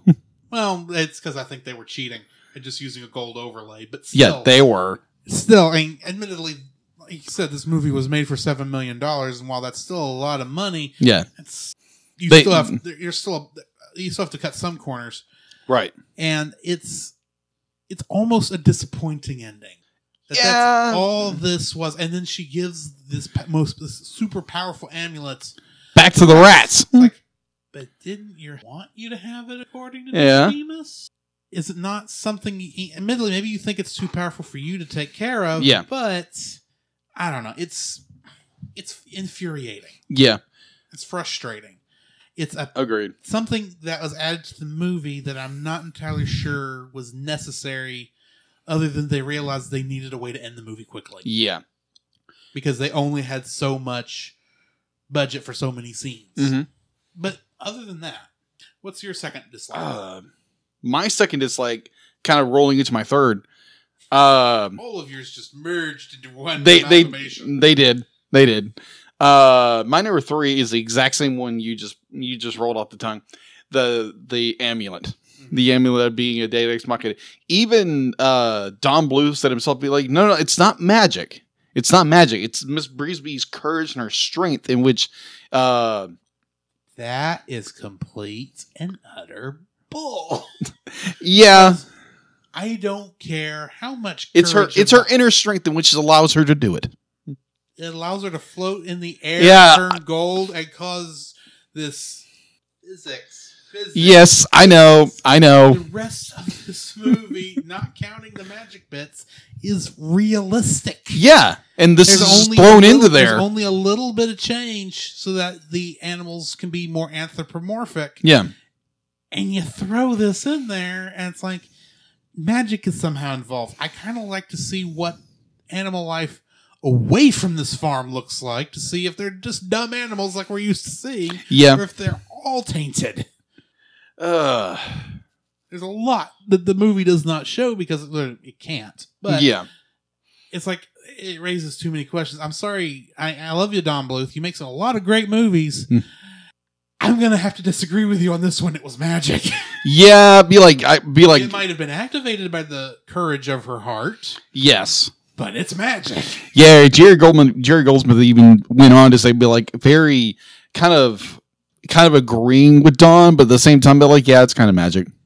And they kind of agree to disagree that it was magic or not, because they really couldn't come to an agreement if it was or not. But I think it's one of those things where it's not really important what it was. It's just, this is it. And she learned what she needed to learn in order to be a better mother. Yeah. To have this courage to live without her husband there. I think that's 9/10 of the whole point of her journey. But at the same time, it's like, Mrs. Brisby's going Super Saiyan. Yes. And kind of speaking of that, last night when I was reviewing it, I get the text from you, and you don't mind if I read this on... Go right ahead. All right, so I get this... I've just finished the film, and I get this text from Drew that says, quote, "Holy crap, Miss Brisby went Super Saiyan." And I lost it. That was just me, like, perfectly summed that up. And, yeah, it's... like, just like you said, be like the fact that be like you have all this fantasy and be like the fact that for those Nicodemus has his powers in some fashion or form. For those who don't know what a Super Saiyan is, I feel Dragon Ball Z. I feel like I should explain this. In the television show Dragon Ball Z, when there's a certain race of characters of aliens called Saiyans that can transform into these more superpowered fighters. Yeah, that's all I'm talking about. Yeah, they're just gold. Supersonic is based on that. Yes. From the Sonic the Hedgehog series, except he requires 7 Chaos Emeralds to pull it off. But anyway. That'd be interesting if they pulled that off in that movie. I highly doubt it, but we'll see. I don't know why they wouldn't. Yeah. Either way, like, yeah, that is my number. My number 3 would be the Deus Ex Machina Ambulance. Well, my third, I had a third. It flew like an owl. Jeremy. He's just an annoyance. He's not really... Well, okay, I'm a cat guy. Okay. I love villainous cats because they make... When you have mice involved, of course, the cat is a villain. Oh, yeah. Cinderella. You got Lucifer. Mm-hmm. Lucifer. In American Tail, you've got... I can't think of the cat's name. Oh. That was pretending to be a rat. Oh, I can't remember it either. Anyway, you got him. There's so many cat villains. Cats are... You can do cats good and you can do cats wrong. I'm not saying that Dragon was done wrong. No. He's very much acts like a cat the entire movie. Yeah. He hunts when he needs to hunt. He sleeps when he needs to sleep and acts just like a cat would. And the only reason he doesn't attack Mrs. Brisby in the birdcage is because he's already drugged. Yeah. He's a very happy kitty. Yeah. Actually, my question there is, I know they said it was stuff to put Dragon to sleep. Are we sure it wasn't catnip? Just lull him to a nice nap. Yeah. Anyway, I just get annoyed when... I mean, really, Dragon is a force of nature. Yeah. That's the entire point of his character. Yes. It's just another example where the cat is evil. And thankfully, we don't have the dog being the hero like we normally do in these situations. Oh. The great mouse detective. Yeah. Although I like that cat. I can't think of the cat's name now. It's the name in the name of the episode that we reviewed for. Anyway. Oh, Felicia. Yeah, Felicia. I was like, bye, Felicia. She's another good villainous cat. But yes. Those cats have a certain, to use the term, je ne sais quoi. Yeah. That Dragon does not have. I'm sorry. There's just something about him that's like, and he's just another cat villain. Yeah, that's all he is. He has no personality. Yeah. Other than he's a cat. Yeah. I know that's a more realistic take and it fits in with the more realistic nature of this movie, but every other animal in this movie has a personality. Yeah. And Dragon doesn't. Yeah, he's just a cat. He's a regular, everyday cat. And I feel that they could have handled that just a little bit better. I'm not saying he's got to talk like everybody else. Yeah. I'm not saying that would have been interesting. That would have been interesting, but it also would have been completely wrong. But I just want him to. I want him to be more villainesque and not just more cat. Oh, okay. I gotcha. Because when you look at he played a little more of a part. Look at Lucifer. Yeah. Which is the same type of cat villain. Yeah. Lucifer has personality. Yeah. He's fun to watch. You don't want him to win, obviously. Right. But he still does very well. You look at Felicia. Yeah, she's snooty because that's funny because she's a highfalutin cat. Yeah. Controlled by a rat. Well, I didn't say that, but you can deal with Ratigan. I'm not touching it. Anyway, she's such a good villain. It's like, yes, she's a force of nature too. But like I said when we did this, her personality shines through, especially in her ending. Yeah. I agree. Where she flips her tongue like, I've won, and she jumps over the fence into the dog pound. Dragon gets no such fun.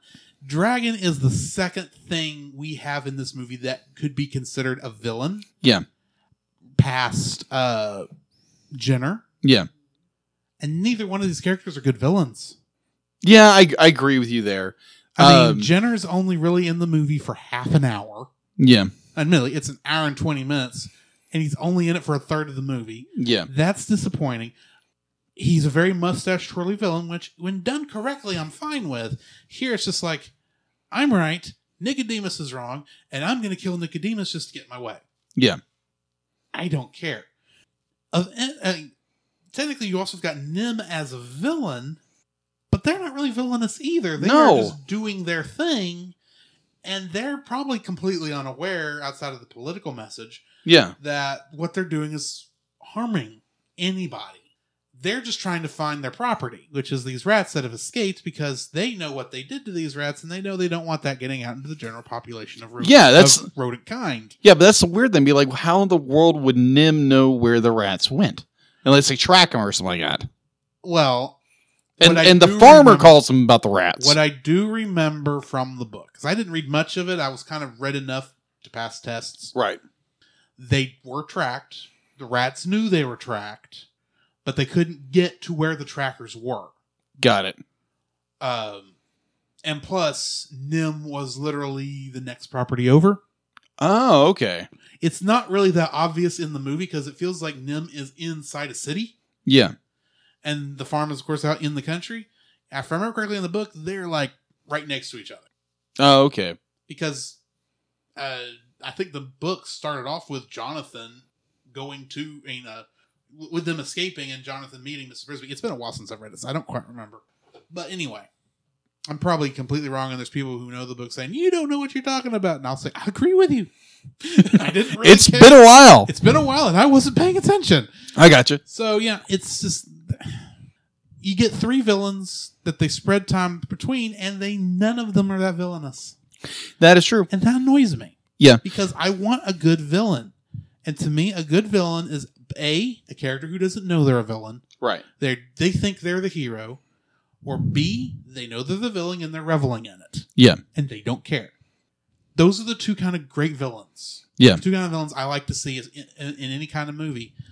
And what we get here is, I'm a villain because I'm a villain. Yeah. And I don't really care that for villain's sake. I'm a villain for villain's sake. You're just waiting for them to go, I'm evil. Yeah, just say the obvious. I'm evil here. Yeah, shut up. Anyway, that's my dislike. And that's really the last dislike I've got. Okay. When you were talking about Miss Brisby escaping from the birdcage. Yes. And she slides into Dragon. Yes.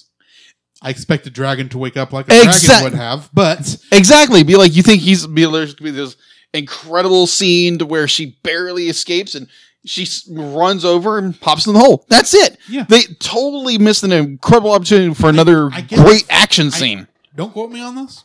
I get the feeling that was originally what they intended to happen, and they didn't have the money to do it. Probably. So they cut it and just had her go home because they had to get her down that hole and out to the field. Yeah, agreed. And this is more just like a side note. It's not really, good or bad, but it's something that Jerry Goldsmith himself said. You keep saying Jerry Goldsmith. Are you sure you're not talking about Goldman, who was the writer? Yeah, Goldman. I do apologize. Jerry Goldsmith was the composer of the music. Yeah. I think that's what confused me. Yes. Yes, you are completely right. Sorry. Yeah, Jerry Goldman. That makes a lot more sense. Yes, sorry. Be like you have Goldsmith, Goldman. Eh. Yeah, Jerry Goldsmith I do think has passed, but Goldman, yes. I don't know. Yeah, it's Jerry Goldman.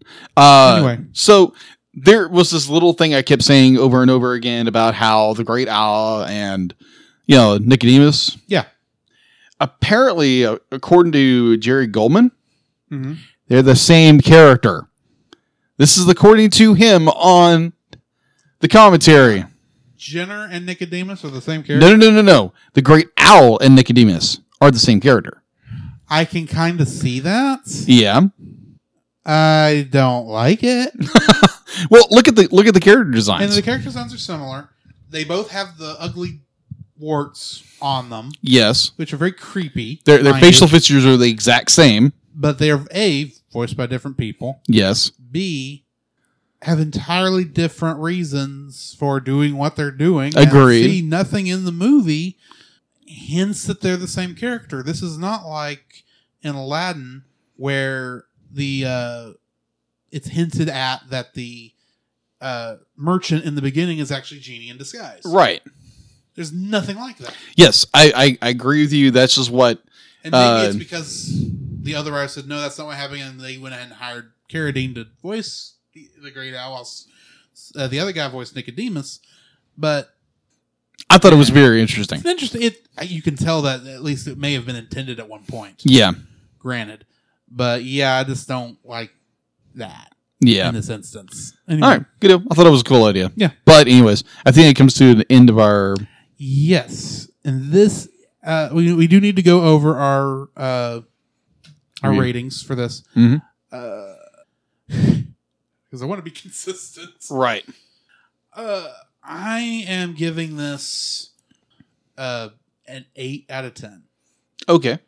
It's a well done movie. There are some issues, of course, but this is still a classic. Oh, yeah. It's very well done. I'm going to say right here, this is probably one of my favorite works that Don Bluth has done. Yeah. Completely. So, yeah. All right. I really don't have much else to say for it because it's really that good. Yeah. Well, for me, I do have nostalgia behind it. And originally I was going to give it another score, but, after this conversation and be like a lot of your points, but did change my mind. And so I'm going to give it an 8.5. Be like, it's a fantastic film. And there again, it's probably one of Don Bluth's best films. And the only thing that really drugged this down was the Deus Ex Machina. Yes. Was about the only thing that really kind of just, left it from grabbing that 9 score. I agree. And story is great. Amazing animation. Just all around amazing story. Yes, it does have flaws. Every movie does. And it does have issues. But it's still just a fantastic film that people should go watch. Mm-hmm. And so, I'll give it 8.5. All righty. Well, that brings us to the end of another episode of the Cellcast. And this brings us to the end of Don Bluth Month. Yes. And you would think that this means that I'd have to break out the dice and we'd roll to see what movie we were doing next. You would think so. However, yeah. Next Saturday, we'll be 1 year old. Yeah. And to celebrate our podcast's first birthday, we decided we wanted to do one movie in particular that we both absolutely love and can gush over. So keep an eye out for Who Framed Roger Rabbit. And then the week after that, we are going to talk about the upcoming animated movies of 2020. So keep an eye out for that as well. Yes. And so the third Saturday in February will be the actual first roll going back to the dices. So, yeah. So, on the next episode, I will remind everybody where we left off in the rolling. Yeah. So we know what we're heading towards. Mm-hmm. Just bump that. Anyway. So, where can they find you, Jacob? You can find me on Facebook at Jacob B. Heron. And also on Facebook, Jacob Jacob's Daily Art Corner, where I try to draw every day. And I think I'm getting better at that. You can find me on Twitter at Jacob B. Heron. You can also find me on Letterboxd at Jacob Heron, one word. And I try to review every movie I watch. And I'm really enjoying Letterboxd. And ever since we do have 2 podcasts that are related to movies, why not have one? Exactly. And you're welcome for me to introducing you to. Yeah, thank you. That was very cool. So yeah, other than that, be like I might have a project coming up. Maybe a web series. Maybe a web series coming up. Yeah, maybe. This is a project I've been working on for several years, and I just been wanting to do something new for the for 2020. For 2020, a new decade. Okay. And so yeah, keep your ears or keep your mouse ears open for that coming up. Alrighty.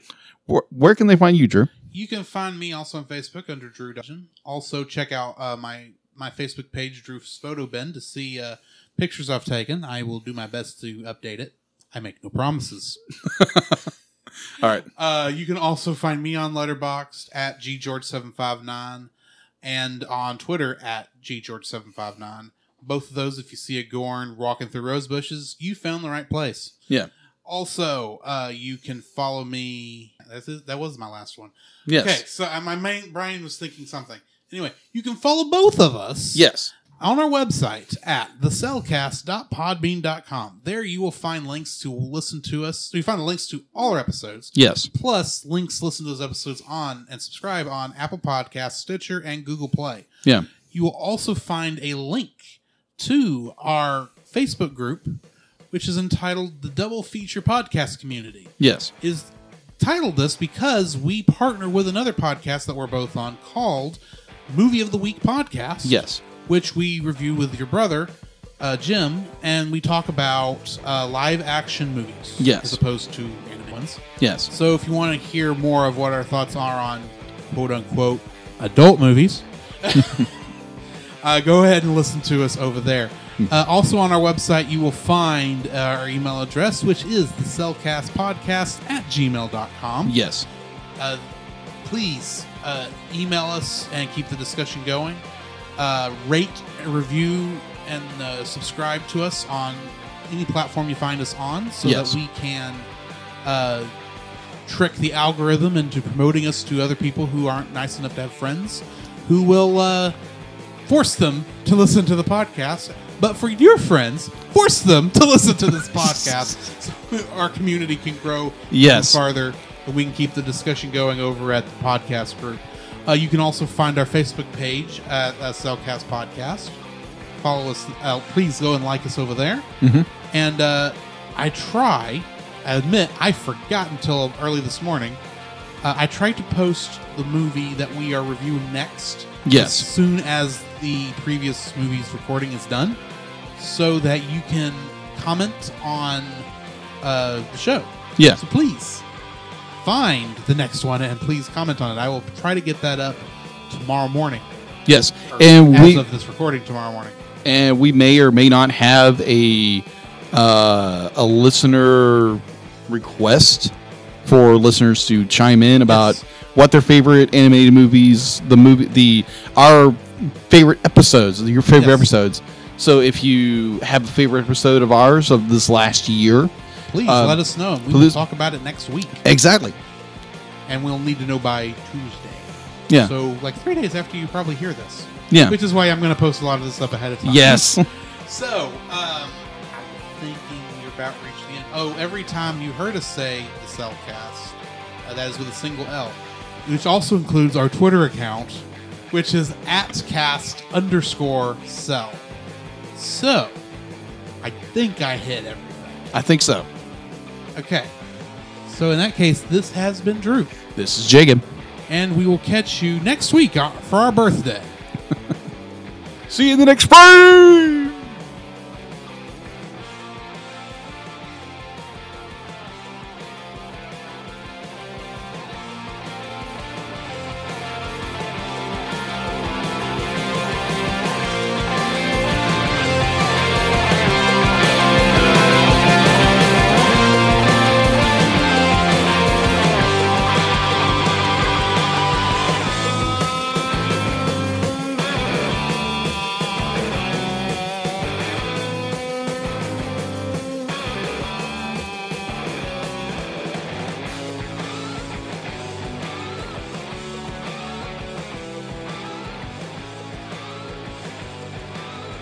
Next time on...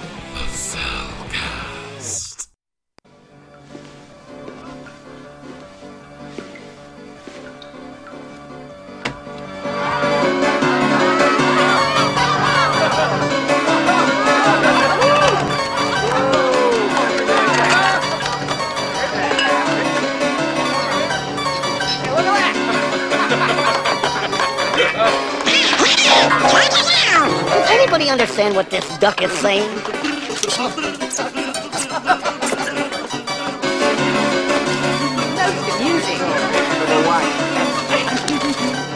I've worked with a lot of wisecrackers, but you are despicable. This is the last time I work with someone with a speech impediment. This means war.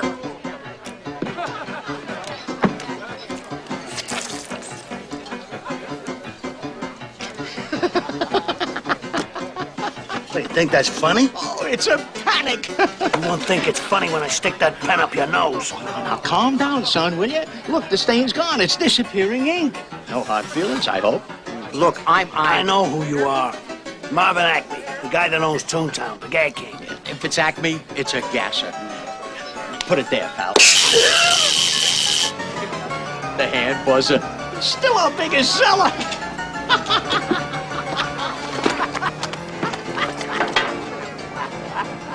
Scotch on the rocks. And I mean ice!